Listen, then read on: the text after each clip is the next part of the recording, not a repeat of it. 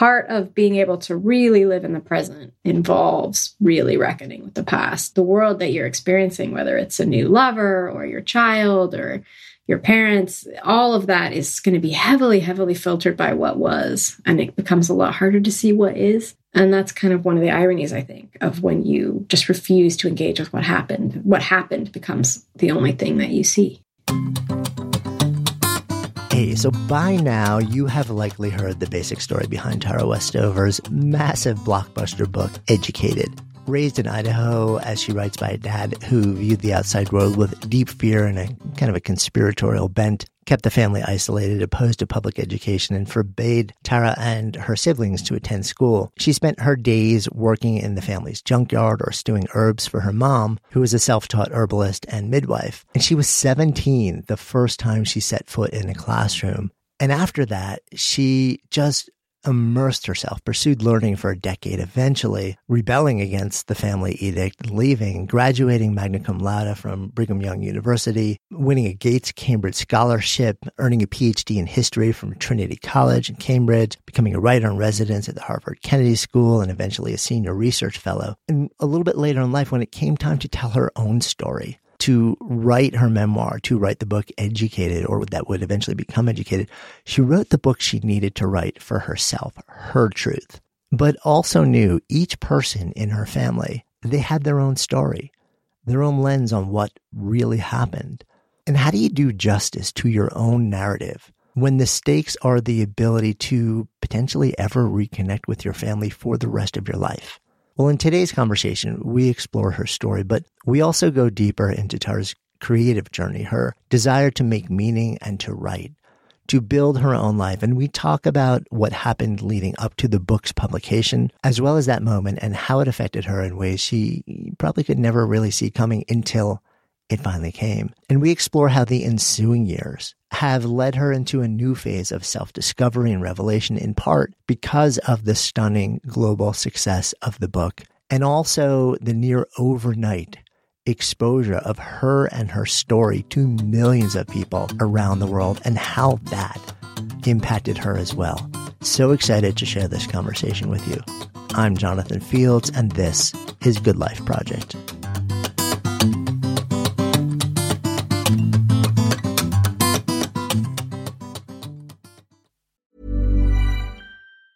Hi, this is Janice Torres from Yo Quiero Dinero. From a local business to a global corporation, partnering with Bank of America gives your operation access to exclusive digital tools, award-winning insights, and business solutions so powerful you'll make every move matter. Visit bankofamerica.com/banking for business to learn more. What would you like the power to do? Bank of America, N.A. Copyright 2024. This is Paige, the co-host of Giggly Squad, and I want to tell you about a company that I've been loving, Olive & June. Olive & June gives you everything that you need for a salon-quality manicure in one box. And if you break it down, it really comes out to $2 a manicure, which is absolutely insane. It's also so easy to get salon-worthy nails at home with Olive & June. The difference between how your nails used to look when you did them yourself and now with the Mani system is a complete game changer. The best thing about Olive & June, too, is it's a quick dry. Dries in about 1 minute, lasts for 5 days, and full coverage in up to 1 to 2 coats. Visit oliveandjune.com/perfectmani20 for 20% off your first system. That's oliveandjune.com/perfectmani20 for 20% off your first system. A lot can happen in the next 3 years. Like a chatbot may be your new best friend. But what won't change? Needing health insurance. United Healthcare Tri-Term Medical Plans are available for these changing times. Underwritten by Golden Rule Insurance Company, they offer budget-friendly, flexible coverage for people who are in between jobs or missed open enrollment. The plans last nearly 3 years in some states, with access to a nationwide network of doctors and hospitals. So for whatever tomorrow brings, United Healthcare Tri-Term Medical Plans may be for you. Learn more at uh1.com. I want to dive into 2 elements of your story, of course, for those who are not familiar with it and may not have read the book. And, we take a big step back in time, of course. Right now, you're living in New York. You have found yourself in a bunch of different places around the world. But the early days for you was a very, very, very tiny universe in Idaho, growing up in a family of 7 siblings. And I'm kind of curious. I know you sort of, it's described as Mormon, but it really sounds like the culture that you brought up in the family was loosely interpreted. It was almost like its own development of thought processes that involved a lot of different things. Yeah, I was actually trying to stay away from the word Mormon because even though my family was Mormon, we went to Mormon church, pretty much the whole town was Mormon, actually. I just don't think it really accounts for what made my family particular. We didn't go to school. My dad didn't believe in public education. We were homeschooled. We didn't go to the doctor. We were born at home, delivered by a midwife. We didn't get birth certificates till we were 9. Like, that wasn't a Mormon thing. Everybody in our town did those things. They went to school, they went to the doctor, they had birth certificates. And as I said, they were Mormons. So we had kind of a kind of particular brand of Mormonism that I actually feel like it makes more sense to talk about in terms of my dad's kind of psychology that manifested through Mormonism, but I don't think can be accounted for through Mormonism. I try to shy away from that word. I didn't know what to call him, to be honest. I thought about it for a really long time. I was like, is he radical? Yeah, he's pretty radical. He's just definitely a survivalist. He was constantly preparing for the end of the world and wanted to have a 10-year supply of food and everything. The apocalypse was always right around the corner. We spent our whole childhood getting ready for it. So I thought, well, he's definitely a doomsday prepper. He's definitely a radical. Like, what do you call someone? And I don't know. It's a question I'm still asking myself. Yeah, it's such an interesting question in the context of the world we're living in right now also. Like for you, this is like somewhat in your past at this point in your life. But I feel like we're living in this space right now where so much is defined by trying to identify people and label them in certain ways. And yet, and a lot of times, like people are looking at politics or faith, but the traditional notions, I think, of what so much of that meant or was, it's just kind of crumbling. And I feel like we're all in this moment of trying to reimagine, like what are the buckets that we use to sort of help our brains understand who people are in our lives. And even those buckets are just kind of melting before our eyes. Oh, that's really interesting. I actually feel more the opposite, where I feel like, I think it might be a social media phenomenon. It feels to me like our categories that we put people in, they seem very robust to me, much more robust than they used to be. And some of that is because I think we are sorting ourselves a little bit according to our preferences. It's getting a bit ridiculous where you think if somebody owns a truck, you think you know everything you have to know about them. You know how they vote, their views on important topics. If somebody owns a Prius, then they must be this other set of things. I feel almost like our ideas of each other have been distilled down to the point where we almost only think in categories. And I think, the first words of my book actually are, this is not a book about Mormonism. And it was because I didn't want that word, or even any other word, survivalist, radical, to become a stand-in for a category that we think, well, I don't need to know anything more about this story because I understand it, because I have a category. And I actually think that's one of the things that the internet in particular, social media in particular, the way we consume news, the way that news spreads socially among like-minded people, to me, actually seems like an over-reliance on categories, like the most extreme version of categories coming to define everything. Yeah, I mean, it's an interesting context. And I guess, if you're thinking about what I was saying and how you're framing it, there's a lot of contextualization and sort of like saying you're this, and this. But I feel like a lot of it has become so fragmented. And it's like we use the same words, but we don't mean the same things a lot of times. For sure. I think that's true. And maybe that's not a new phenomenon. Maybe it's just being brought to the surface so much these days because you see it so much. Yeah, I think there's something about the way that we are all consuming information and the fact that it seems so unusual to bump into something that is different than what you were seeking, because everything in your life, the way the algorithms work, everything is designed to feed you what you want to know. I just think that tends to lead to more thinking in categories, more processing stories in categories, even just the way that we consume headlines. I mean, I've noticed headlines have changed so much over the last 10 or 15 years. It's just everything, because everything is clickbaity. It's this kind of strange phenomenon where the punchline is delivered first. And it's almost, a lot of people, you don't even need to read the article because the article will tell you everything is the most important thing, will really boil itself down in that one sentence. And so you read the whole thing with that kind of idea hanging over it. And I don't know, it's a strange way to have your mind organized, and you have to fight against it a lot. And it's probably a losing battle even when you are trying to fight against it. Yeah, I mean, it's so interesting in the context of your upbringing too, right? Because you exist in this world now where the universe is your domain when it comes to gathering information. If you want to step out of the silos and sort of like the algorithms that very rapidly understand what to feed you to reinforce getting you to keep deepening into it. And in an odd way, it's not entirely dissimilar to the structure that you were brought up in, but it's not algorithmically reinforced or like through technology. It's sort of like, okay, so you had your parents, your dad in particular, who basically said, this is the universe of things that you will be fed and everything will be aligned with this thing and nothing else. Yeah, right. He didn't want us to go to school, and I think it's because he didn't want us exposed to things that he didn't agree with. And in his, that was a pretty long list for my dad, things that he didn't agree with. And we were kind of kept at home, and we got his version of history and his version of biology and his version of everything. And that can be, pretty strange phenomenon then when you grow up and you try to enter the world. And in my case, I never set foot in a classroom until I was 17. I kind of tricked my way into this Mormon university and told them I'd been homeschooled when I kind of had and kind of hadn't, and entered the world, at that time. And there were just a lot of things I didn't know, or things I had a pretty strange set of opinions about. I'd never heard of the Holocaust before. I raised my hand in one of the first classes I was in and asked, what is this? Because I'd never heard of it. And kind of understandably, a lot of the other students, they heard that not as a question, but as a denial. They thought that I was denying it had happened, but really I just never heard of it because my ideas of history were just very either haphazard.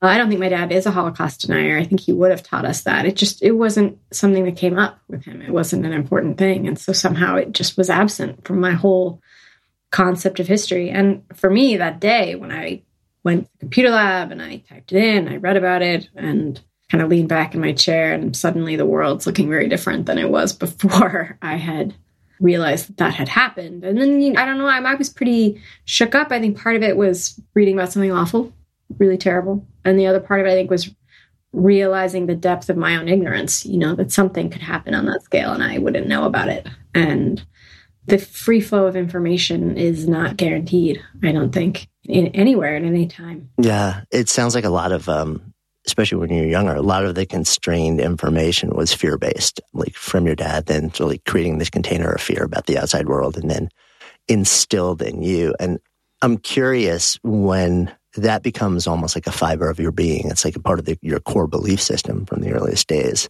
what it takes to dismantle that, because it sounds like even before you end up in college, you're questioning, you're pushing boundaries. And for me, I always wonder, like, what was the impulse inside of you that made you say, but what if this is not true? And how'd that show up? It'd be wonderful to tell this story and say, I was just a free thinker and I just knew that I wanted to be different and search for truth and all that kind of thing. But the funnier story and the truer story is just I had no idea. I'd never been in a classroom, so I didn't know what education was. I had no romantic ideas about it, no ideas about why that would be important or why I would need that. I think I actually went to college because I like to sing. And I had this idea that that's where my older brother had taught himself trigonometry and algebra and had taken himself off to college. And he'd been allowed to go to some years of school. He was a lot older than me. And so he'd been to some years of, I think 1 year of high school even. And so he took himself off to college and then came back and said to me, you like to sing? Why don't you go to college and kind of help me apply? But that was the radical truth of it, is that I just really liked to sing. And that seemed to be the place that you went to learn music. And so once I got there, of course, everything changed. I started taking classes in history and psychology and geography and politics and all kinds of things. And then my interests shifted or expanded. But at the beginning, I didn't have any high-minded ideas. Music was something I loved, and I was persuaded that was the place I could go to learn more. Yeah, and I know we've been talking about your dad more, but your mom was in the picture as well. and seemed to be, the way you describe her, is more open. And yet, at least the story also comes around a little bit later where at the end of the day, it seems like she's more open and eventually ends up, your dad runs a junkyard and your mom ends up in herbalism and then midwifery, and sounds like largely supporting the family, which on the one hand, you're like, well, okay, so she has a role in the family, which is empowered and has a sense of agency and actually has her own point of view. And yet over time, it starts to feel like it is still perpetually constrained by the larger sensibility of your dad and the larger sort of like dominance of his character and his presence. Yeah, they're interesting. My mom has incredible aptitude, is incredibly resourceful, is, a real force in her own way, and built this company, this essential oil company that, 20 years before anybody thought anything about essential oils, my mom was doing it, and built this incredible company. And so there's a way where, I guess that goes back to our thing of thinking in categories. Nobody, who is this? This Virginia Woolf? I can't remember. Said, nothing was ever the one thing. And my mom is just like that. She's not the one thing. She lives in a very, I would say, patriarchal world. She would probably disagree with that characterization, but I think it's very patriarchal. And yet within that boundary, achieve really incredible amount. And then, the end of the story is, if you look it up now, that my dad actually owns that company. And she works for the company, and my dad owns it. And I don't know the ins and outs of how that occurred, but I'm sure that there was a reason. But it's an odd outcome. And so there's a way where people can be so much more interesting and creative than just the stereotype or just the category implies. And yet there's another way where the constraints are real and have to be reckoned with. Yeah, it's sort of like there's a container that you can push up against the edge of it to a certain extent, but the container remains in some way, shape, or form. Yeah, I think it did in this case, for sure. Yeah, I know your mom also. There were a lot of accidents that unfolded in your family. We weren't OSHA approved. And one of them is actually with your mom, a traumatic brain injury that leads to, some pretty substantial changes. You as a kid, and you referenced this, your dad was anti a lot of things, anti-establishment, anti-education, also anti-traditional medicine in a lot of ways. When you as a kid see this belief system that says if you're injured, even really, really major injuries, brain injuries, we take care of ourselves. Like, we don't go to the outside world to take care of these things. On the one hand, I wonder if that says, well, we have the capacity to do so much more than we ever knew in terms of healing ourselves, while also rejecting all the possibility and the potential and the validity of sort of like this outside world. It's almost like these two different messages, one of them being somewhat positive, like in that physician heal thyself. But there's always, there's the overexpression of that can become disastrous.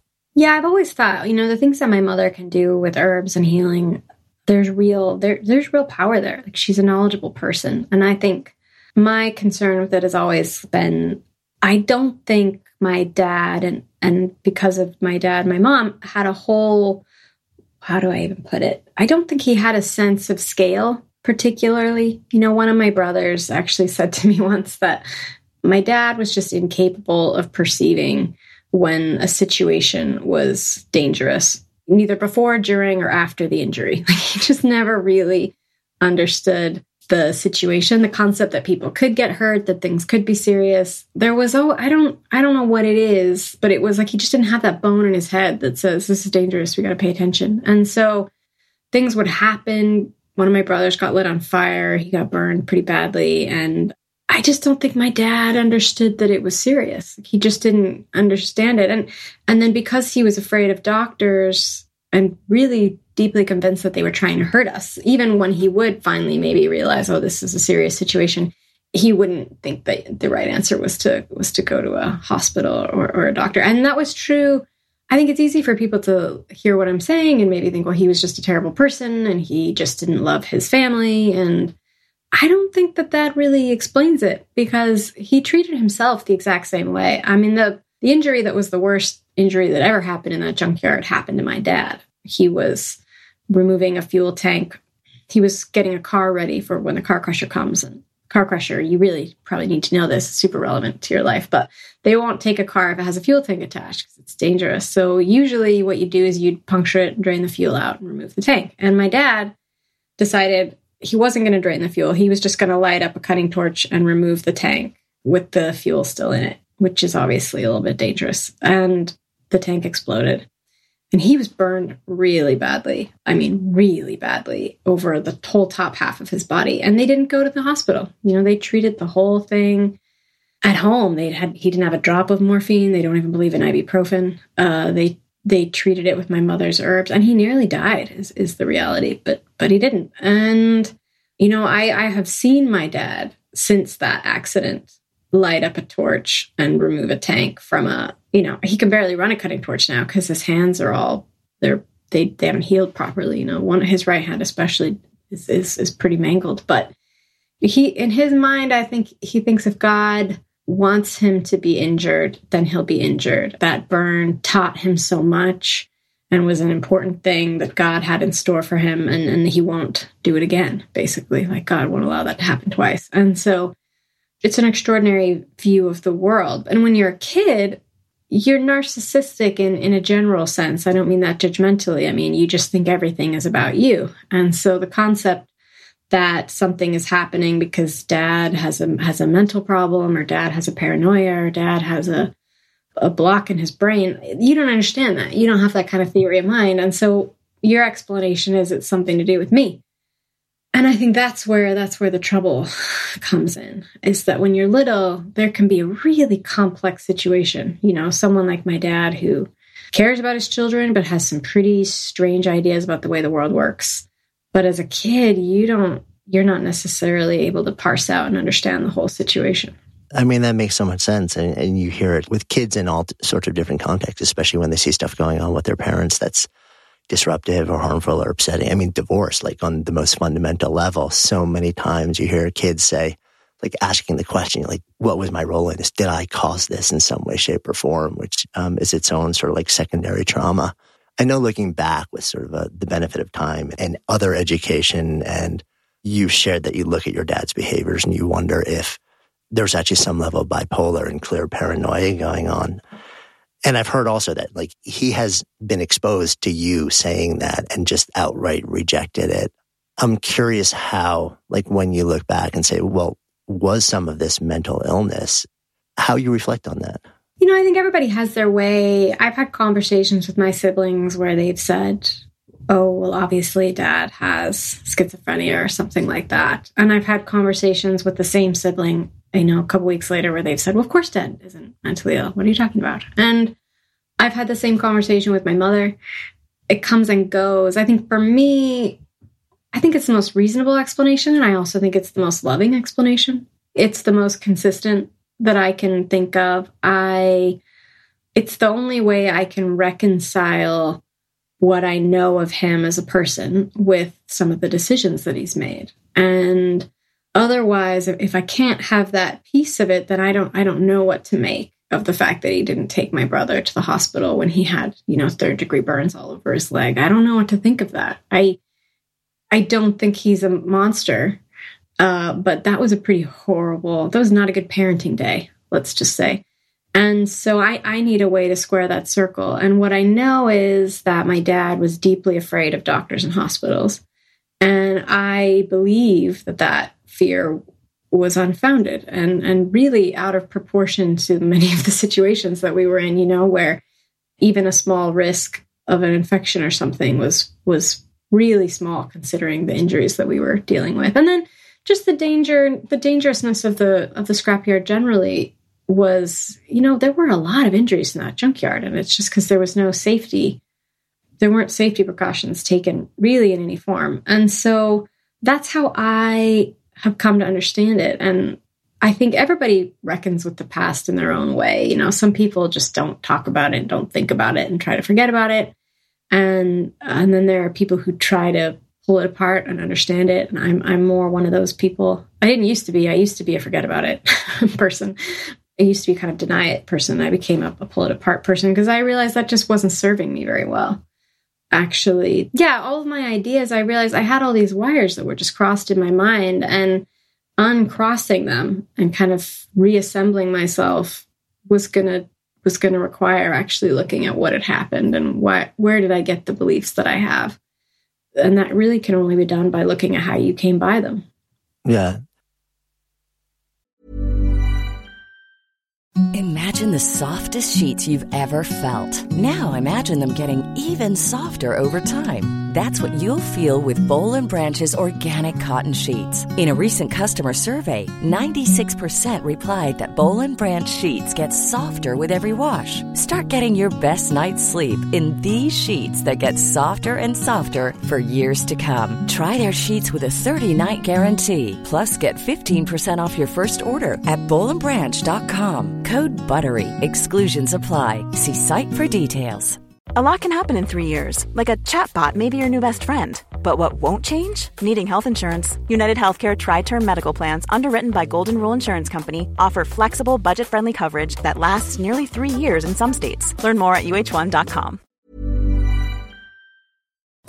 Good Life Project is sponsored by Lumi. So listen, we have all had those awkward moments where a BO strikes at the worst possible time. I'm often actually out in nature when I'm exercising, so I don't even notice it when I'm out. And then I walk in the door, kind of start to wrinkle my nose, and then I'm like, oh, wait a minute. That's actually me. That is why I'm so thankful I discovered Lumi Whole Body Deodorant. This revolutionary product, it was actually invented by an OBGYN who wanted a solution for her patients struggling with private odor. But Lumi doesn't just work, quote, down there. It provides incredible 72-hour protection for your entire body using mandelic acid. I kid you not, this stuff is a game changer. Lumi is safe and effective for pits, for feet, you name it. And as someone who's tried it, I can attest that it seriously works. The fresh scents are just an added bonus. So if you're ready to say goodbye to BO for good, try Lumi's Starter Pack. It comes with a solid stick deodorant, cream tube deodorant, 2 free products of your choice like mini body wash and deodorant wipes, and free shipping. As a special offer for our listeners, new customers get $5 off a Lumi Starter Pack with the code GOODLIFE at LumiDeodorant.com. Don't miss your chance to experience the relief of true full body freshness that equates to over 40% off your starter pack when you visit LumiDeodorant.com or just click the link in the show notes and use the code GOODLIFE. Good Life Project is sponsored by Quince. So my wife actually originally introduced me to Quince because she loves their clothing, and I have been hooked ever since. I literally lived in their Mongolian cashmere ribbed beanie and pullover hoodie pretty much all winter, and as the weather warms up, I wanted more breathable summer pieces without overpaying, and Quince has just the super high quality items like linen shirts, performance polos, activewear at 50 to 80% less than similar brands. Quince partners directly with top factories, cutting out the middleman to pass savings to customers. Actually just ordered a new European linen long sleeve button down shirt. Super excited to get that. And I'm always just so amazed at how they can keep their prices so affordable while the quality remains really high. So if you're looking to upgrade your wardrobe, I highly recommend you try Quince. Go to quince.com/GLP for free shipping on your order and a 365-day return. That's QUINCE.com/GLP to get free shipping and 365-day returns. Quince.com/GLP or just click the link in the show notes. Trust me, your wardrobe will thank you. I know you've described being in therapy in different sort of like moments of your life also. And I've also heard you describe the fact that the early days of therapy wasn't really about addressing what you just described. It was more like trying to figure out much more external, superficial things. So I'm curious, you know, when you share like, okay, so eventually you did come to this moment where you said, okay, it's time. Was that in the decision to sit down and say, okay, I'm going to write about this? Was it years after? I'm curious sort of like when that moment was and what was the tipping point that made you say, okay, now? You know, I went to therapy. There was a time where I was kind of I was losing my family as what was happening. You know, I had a brother who was pretty violent, and I tried to talk to my parents about it, and they just didn't want to hear it. And I had ended up getting disowned for that. And it was really, I mean, I was 22. I was in no way mentally prepared for what was happening. And I did go to therapy in that time, but in a kind of weird way where I just didn't talk about my family. You know, I talked about my boyfriend's parents. Like it was a total proxy war that was happening there. But it was helpful. You know, it was like a kind of triage. I needed it, but I really don't remember hardly ever talking about my parents in those sessions, my childhood, anything like that. I couldn't go near it, is the truth. And then I wrote the book. 5 years later, I wrote this book, and I I went through everything. And I think that was, in a way, a little bit my effort to avoid therapy. Like, oh, if I can just tell the story, like if I can just go through and make sense of this, then I don't need therapy. I've told the story. And that turned out to be false also. It helped a lot, actually, having that narrative, having that story. But you have that emotional inheritance until you deal with it. And writing is a helpful way to deal with it. It's maybe phase one, but there is more that has to happen. And so it was probably about 2 years after I'd published the book, I was looking at my life and just realizing I'm just repeating these patterns. Like the kinds of people that I'm bringing into my life are not so different from the kinds of people that I grew up with. I'm finding them in New York City. I'm finding them and realizing if I want to live that same life here, I can just continue doing what I'm doing. And if I want to actually leave, really leave and build something else, I'm going to have to do the dreaded thing, actually go figure myself out. So that was, about what would have been 2-3 years ago, I started actually going to therapy and not talking about my parents. It's like, oh yeah, those two people also. It's interesting because you hear so many folks say, I sat down and wrote about it, and the writing was a huge part of the processing. And whether that ever becomes a book or not, like oftentimes it's a journaling experience or something like that. And yet I often think that writing helps you get clear on what your experience of the story was, but it doesn't necessarily resolve the open questions that emerged even from that level of clarity. It's almost like mindfulness meditation to a certain extent. A lot of folks say, well, like mindfulness makes me so much calmer and more at peace. And it's actually, mindfulness actually just allows you to see more clearly, get closer to the bone. What was the truth, or at least your truth, but doesn't necessarily resolve things. And that sounds like it's a lot of what you're describing. It's like, it was the setup, but it wasn't the resolution. There's probably people for whom writing the story does what they need. I think it depends on the person, and it depends on what your issues are, and it depends on a lot of things. I think for me, I talked to Bessel van der Kolk once, who wrote this great book, Body Keeps the Score. Yeah, we've had him on the show. And he told me, he said, having a narrative of your life, it's a very good thing to have that. It's a very good thing, but it's not enough. It's not for most people going to go back and let them remake themselves in that same way. You kind of need an alternate set of experiences, and you have to go through and process some of those feelings and make sure that you and your unconscious and your body and all the parts of you that you don't have direct access to, there's your rational self. That's how I experience myself, as this thinking, rational creature who can be persuaded of things and told things. And that is part of me. I mostly experience myself that way, but there's a whole lot of you that is just not rational. You can call it many different names. It could be your reptile brain, your instincts, your unconscious. People talk about left brain, right brain. Bessel talks about the body versus the mind or whatever. Like, people have different ways of carving it up. But what they're all trying to say is just there are parts of you that they're not totally amenable to just words and language. Like, you can tell yourself over and over again that something is over, and yet when you think about it, react as if it's happening. And your body could be having all the same experiences as if it's happening. And you can tell yourself over and over again, oh, I don't like this particular kind of dysfunctionality. It makes me miserable, but still find mysteriously, you just keep going back to it over and over again.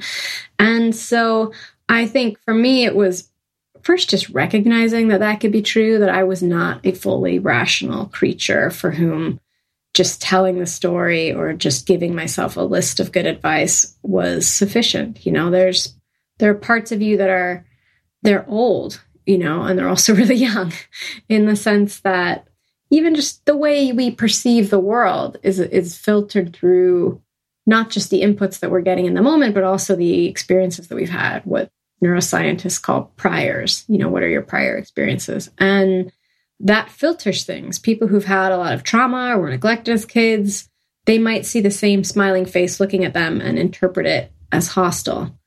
And they'll interpret it as hostile in the moment. They'll really go around the world looking at the same faces the rest of us are looking at and think that it's a hostile world. And the rest of us will see either neutrality or even positivity. And so kind of, how do you go back and talk to those parts of you that are, they're framing your entire reality. They're so fundamental to the way you move through the world. But you can't just talk to them. You can't just say, don't worry, it's all fine now. There's nothing to worry about. But they don't respond to that. They respond annoyingly and frustratingly. They respond to actually addressing what happened, processing the feelings, actually making contact with that experience and letting it move through. For whatever reason, they respond to that. But you can't just say to yourself, oh, the car accident's over, or I'm out of that place.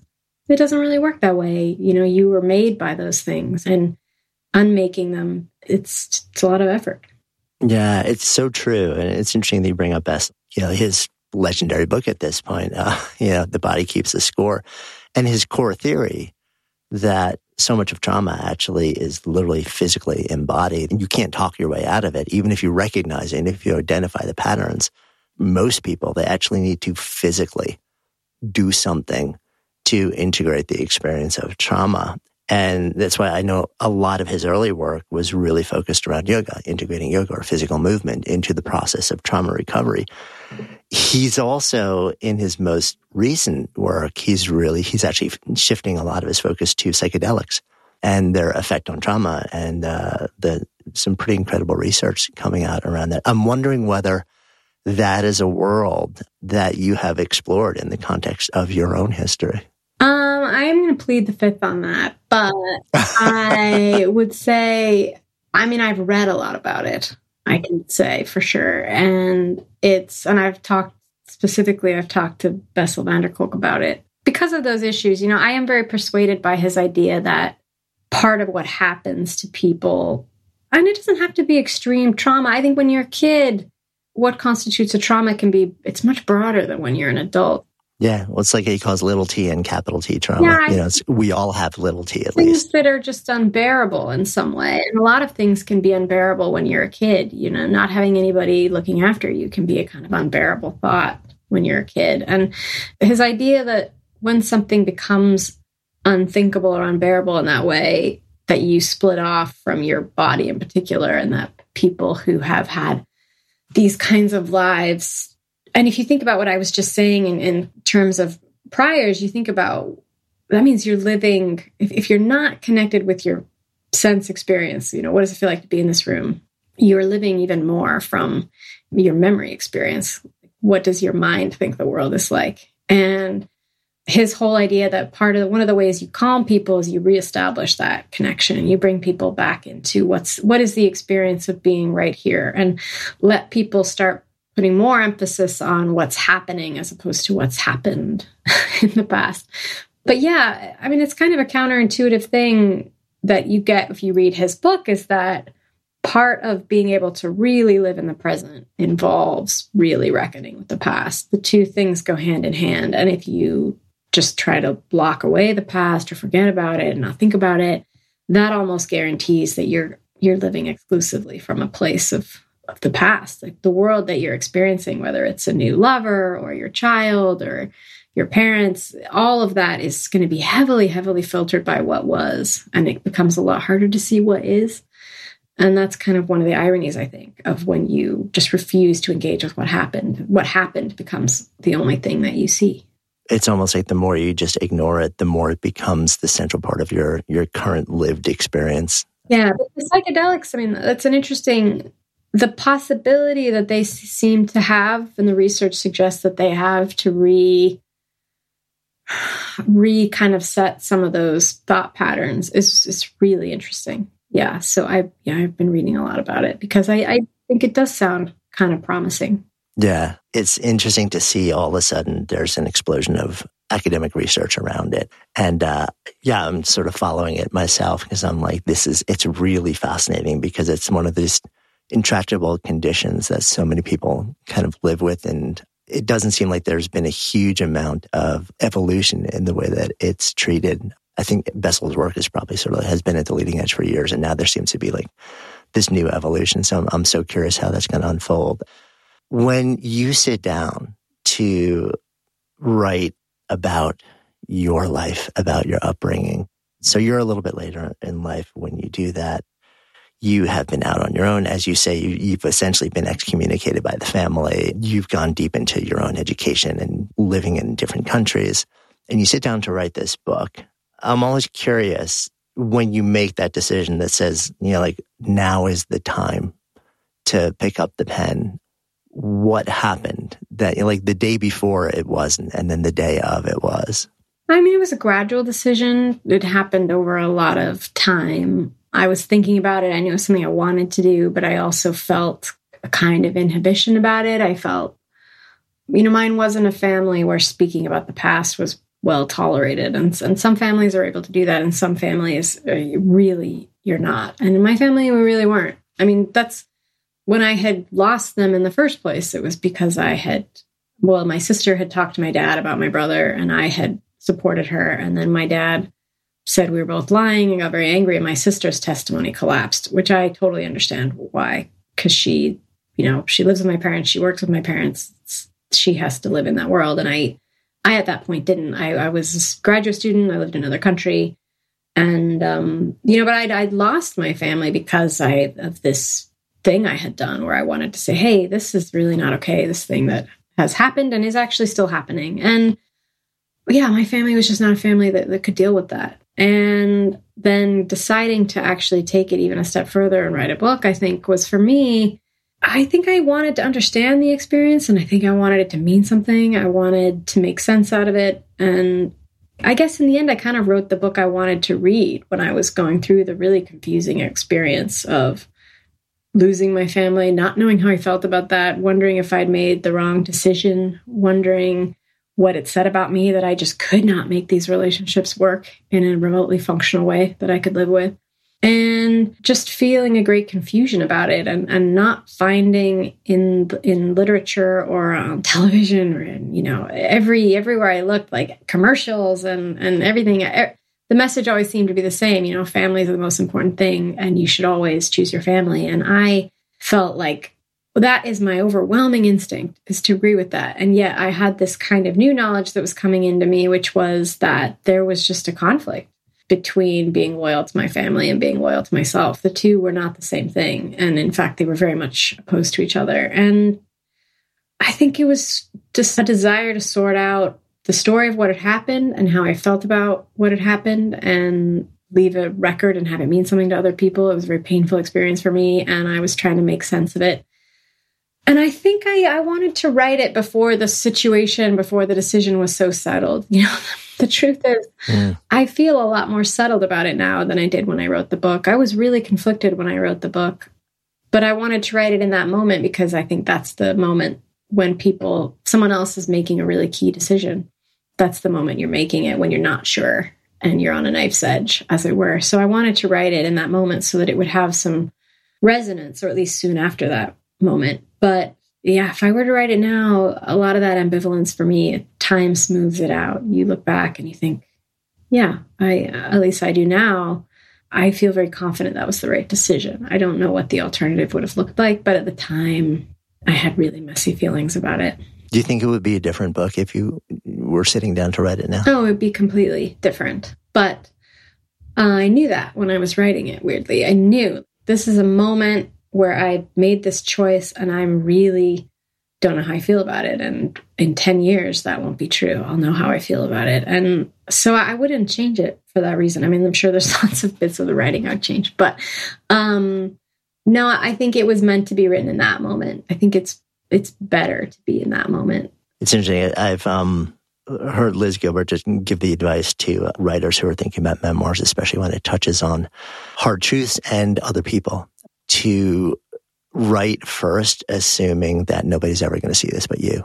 Just write your full experience, write about the other people, write about the moments, write everything as honestly as you can, and then make a decision later about whether this ever sees the light of day beyond yourself, and if so, what stays in and what stays out. I'm curious whether you had a similar type of process with the way that you did it, or whether you kind of took a different approach, because you're writing about not just you, but other people who are still alive. And who knows, maybe sometime down the road, there's as much as there's trauma and as much as there's angst, it's still family. And maybe there's hope of reconciliation with at least some parts of that family. So it's such an interesting thing to figure out, how do I write this And then even once I write it, what stays in and what stays out? It's good advice. I mean, I think it's important to try to write the whole thing before you make decisions about what you need to take out. I think that's pretty wise advice. You might just find after you've written a whole bunch of things that this thing that you really don't feel comfortable putting in, you don't need anyway. And you can just take it out. And I did a lot of that. I did a lot of putting things in and then realizing, you know what, I can actually achieve what I need to achieve without this. And it's invasive and I'm going to get rid of it. And so I did a lot of that. I think the other question that you're asking is a really interesting one, which is about the effect of writing about people who are alive. And is that going to be the end of those relationships? And what does that mean? I think I didn't know the answer to that question when I was writing it. I think I wanted to know the answer to that question. I think for me, the book was a kind of, I was living in this family where it was just, everything was a secret, and everything was not even just a secret, but there was like one history, which was my dad's history. And that wasn't just true of the world history of things like the Holocaust or slavery or civil rights, which we only learned my dad's history, but it was true of our own history. Like the family history was the version of history that my dad was comfortable with. And I think it was important to me to find out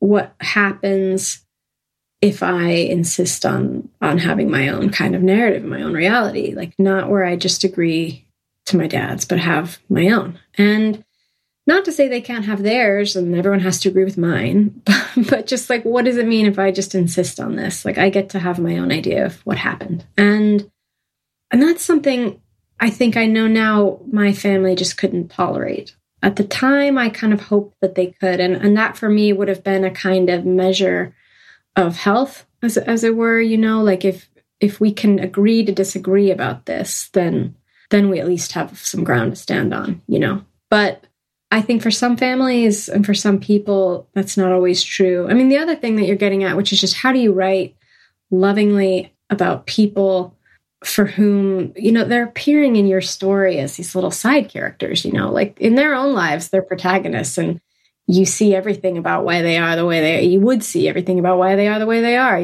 but often when we're writing stories, people just wander into our narrative for 2 seconds and do something asinine and leave, And so I think the other problem that you have is that you're bringing people onto the stage often in an unflattering moment and then, bringing them off again because you're telling a story that is about you or maybe it's about somebody else. But in any case, there's a focus and not everybody is the protagonist. And that I think is a really complicated thing. And I think you just can't put enough weight when you're writing about people who are alive, people you care about. How can I bring someone, this happened. This is a true thing. It happened. But it's not like the most representative thing of this person. They did it, or it's not the whole story, and how can you give enough context and that's where I try to focus my effort as much as I can. Even with my dad, he raised us a certain way that had a set of effects that I think were pretty rough, but he is a complicated person, and he has his reasons for being the way that he is, and trying to allow people a little bit of space to have the kind of fullness of their story, even if you're only going to bring them on for a second, because you're telling a different story. I think that is where I spend a lot of my time thinking about, okay, this is a moment of this person's life, but it's not the whole thing. Yeah, it's complicated for sure, especially when you don't have easy access to those people. As you're sharing that, Dani Shapiro is an old friend of mine, and I don't know if you ever read her book, Hourglass, but it's just, like short and sweet, just a series of vignettes about her marriage with her husband, Michael, which is like 20-something years at this point. And they're still very much together and very much in love and want it to be the thing like for the rest of their lives. And yet she was sitting there saying, like, how do I write honestly about the 20 years that we have had together? And of course, he was available to her, and I remember she was telling me she showed him the transcript, and there were parts where she was writing about him in maybe like not the most flattering way. And he was literally like, no, like, you need to be more honest about me. It is an interesting contrast because she has access to this person and input into sort of like his ability to like how his part of the story is told. And he's asking her to go deeper and share more. Whereas you're sort of doing it in a vacuum. You've got to make all of these decisions on your own without the benefit of their input? I had some of their input. I had cousins and a couple of my brothers, and I definitely had some, but there were some people I didn't, because I was writing about the end of relationships. I think you kind of just have to accept you're never going to get the full picture. There are things that you edit out.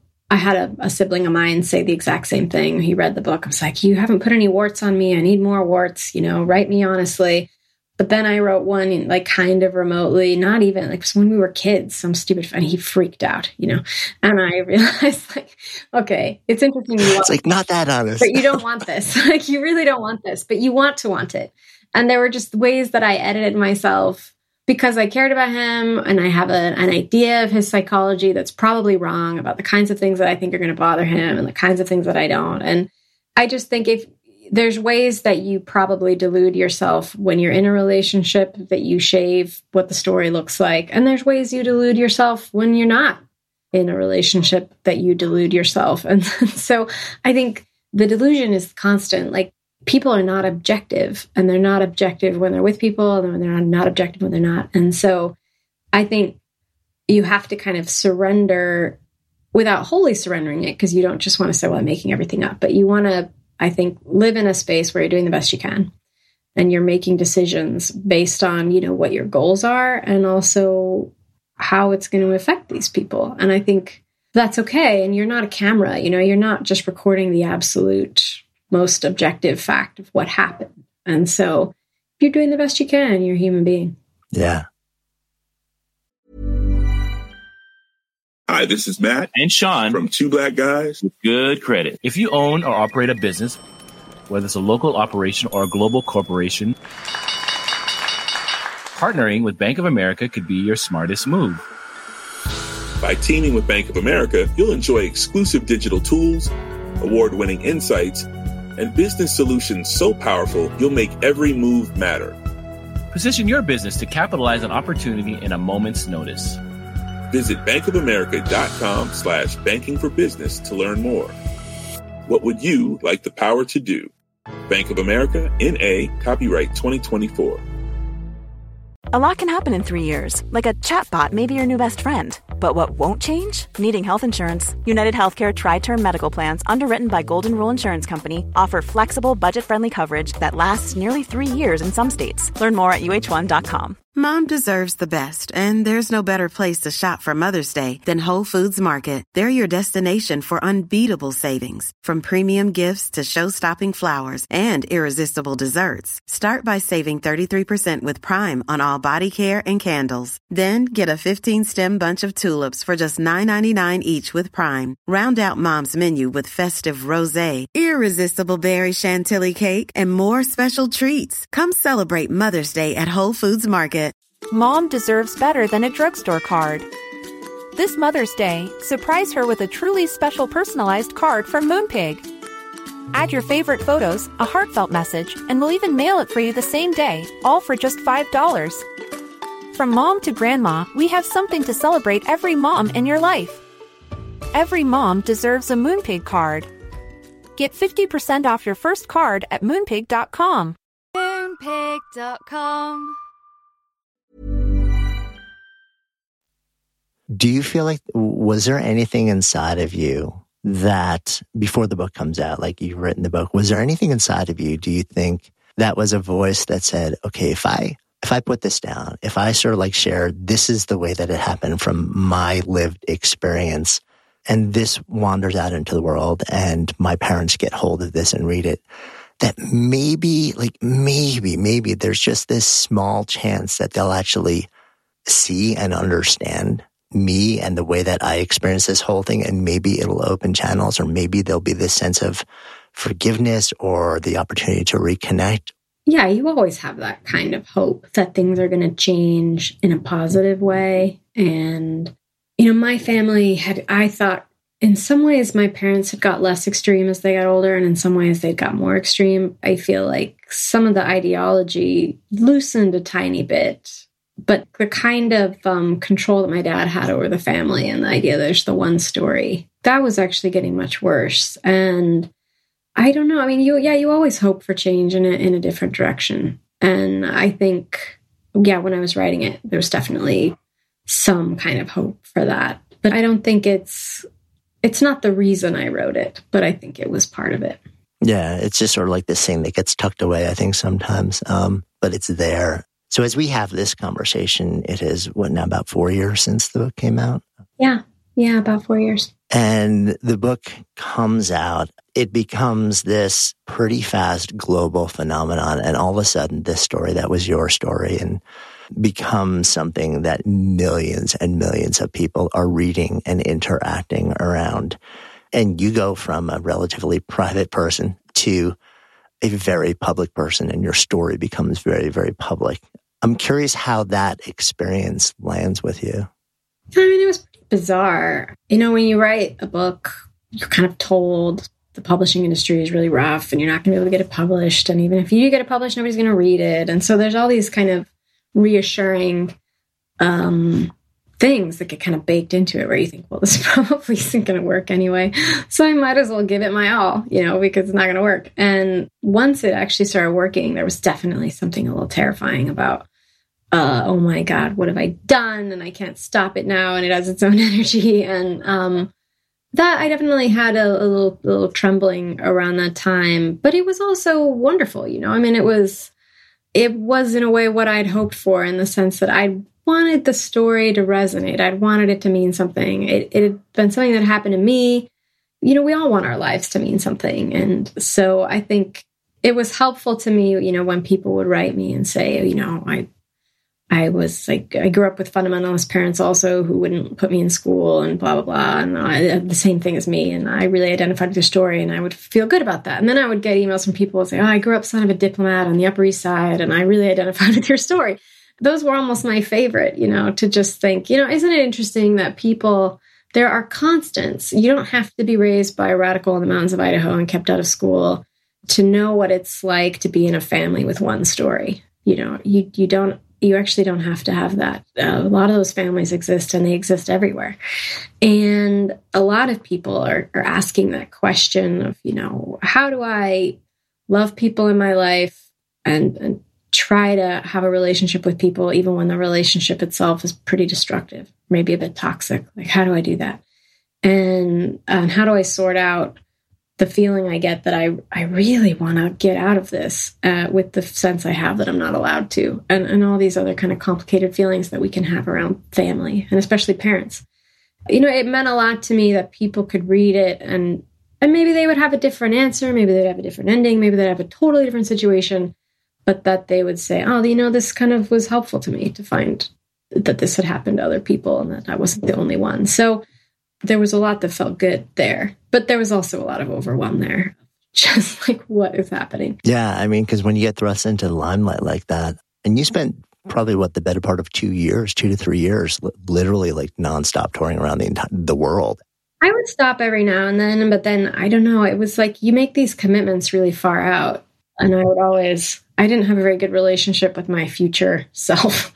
And so these requests would come in and I'd be like, oh yeah, that's 6 months out. I'll totally want to do that. And then pretty soon my whole life was just scheduled and I was traveling all the time. And it's a pretty heavy thing to travel around talking about that book in particular. And so it was really kind of getting to me, but I wasn't very good at stopping. And actually I was one of those people for whom the pandemic, as horrible as it was, in a lot of other ways, was for me a really nice moment to say, actually, let's stay home for a while. And as I said, start attending to the other things, the putting yourself together again, the like going to therapy for real thing, all that stuff I suddenly had time to do. So that was actually really good for me. And it's all unfolding in the context of both the pandemic and then also the last 4 or 5 years in this country where just mass polarization and family issues. Like if there weren't family issues before, it's almost like they were created in the last couple of years. Yeah, and it was kind of funny. Like my family, a couple of my brothers, I do talk to one of my brothers in particular was a big Trump supporter. And we've had fights about, because I never really supported Trump. I never was a Trumper at all. I was on the opposite side of that. And my brother was. And it was kind of interesting because we have so much tension in our family around everything else. That was almost like our safe topic Like, we had maybe one really long disagreement that we got a little bit, about Charlottesville. I remember but at the end of it, we were fine. But it was like strange that I think our family has so much tension in it. Politics was the safe subject. So you write the book. It's one part of what goes on. You then literally have exposure therapy by spending 2 years traveling around the world talking about it, like relatively nonstop. And then, get feedback from tons of different people. And then you say yes to therapy that actually really goes into your own personal family history rather than talking around it. As we have this conversation, I guess my question is, how are you with your history? How are you just like as a human being? How are you with a sense of trauma? How are you just as you wake up in the morning and feel like, yeah, I can breathe again. I'm good. There was a long period where I wasn't doing that good, actually. I mean, when I wrote the book, I wasn't doing that good. I was writing the book to try to make myself better. And that kind of worked. And then the book tour was pretty stressful and it kind of reversed course. And there was a period, probably a year after the book had come out, that's when I started going to therapy. And I just realized I'm just not doing well. I don't wake up feeling well. I'm sad through a lot of the day. I'm making terrible decisions in my romantic life. I mean, hilariously bad decisions. And just realized, wow, this is with me. This is really with me. And yeah, there was an immediacy to it then when I started going to therapy that was just like, I have to solve this. I'm so miserable. That immediacy, I would say, is really gone out of it. I think it's a lifelong thing. You either are trying to dig through your history and make sure that it isn't deforming you too much and that your defenses haven't taken over your entire personality, or you're not doing that and you're just kind of letting it go and probably becoming increasingly defensive and deformed, depending on what your life's been like. But I think it's kind of a binary in that way, where people are either dealing with their past a little bit all the time, or they're ignoring it and it's taking them over, whether they know it or not. And I was trying to be somebody who was like putting attention to it, and I want to stay somebody who puts attention to it. But I found that I tried a lot of different kinds of therapy, and it got me to a place where that misery went away, which it's very hard to describe even what that misery is, but this pervasive sense of like sad and heavy and, why do I keep getting myself in these situations that I was really experiencing? That's gone away. And now I really feel a lot more at peace with it and a lot more comfortable. But that said, I do keep putting a little bit of attention to it always because I think it's one of those things that creeps up on you. There's things that happen to you in your life and you develop these defensive postures toward them. And in my case, if I'm not careful, who I am gets completely submerged under these defensive reactions. Like I have a very intense defensive system, like very intense. And I can dissociate super easily and shut down emotionally in 2 seconds, and it takes me half a second to shut down and 2 weeks to open up again, so I have to kind of watch it. Yeah, I think that is a not uncommon experience, by the way. Yeah, I think that's true. It feels a good place for us to come full circle in our conversation as well. So sitting here in this container of Good Life Project, if I offer up the phrase, to live a good life, what comes up? Wow, that is a remarkably hard question.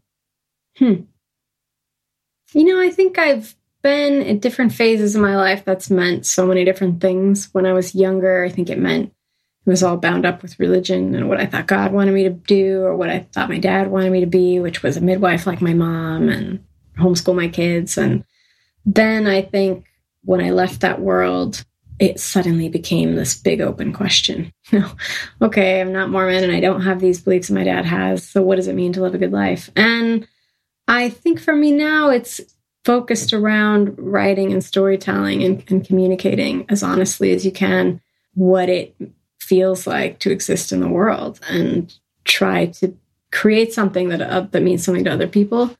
But it's not a very sexy answer. I'm a little bummed I don't have a better answer to that question, to live a good life. But I know I've just had a quote come to mind that is making me really happy in the context of what I'd said about Mormonism and what my dad was, which I think is David White said this. He said, the really disappointing, I'm going to massacre this quote because I can't remember it. But he said, the hard thing really is when you realize that the world is not going to be what you expect it to be. That's a really hard thing. But the happy part of that, the other happy side of that is that you also don't have to be what the world wants you to be. And that's the upshot of it. And I just love that. I love this idea that you come to a place where you realize, I just don't have to be what I was told I had to be. And then that question you're asking about what is a good life becomes a completely open question that you can answer for yourself slowly. And I have not answered it yet. But I have, I think, at least at the age of 35, got to the point where it feels open to me in a way that it didn't when I was younger. Thank you. Hey, before you leave, if you love this episode, safe bet you will also love the conversation that we had with Elizabeth Gilbert about the power and also concerns that come from writing your truth and then sharing it with the world. You'll find a link to Liz's episode in the show notes. And of course, if you haven't already done so, go ahead and follow Good Life Project in your favorite listening app. And if you appreciate the work that we've been doing here on Good Life Project, go check out my new book, Sparked. It'll reveal some incredibly eye-opening things about maybe one of your favorite subjects, you, and then show you how to tap these insights to reimagine and reinvent work as a source of meaning, purpose, and joy. You'll find a link in the show notes, or you can also find it at your favorite bookseller now. Until next time, I'm Jonathan Fields, signing off for Good Life Project.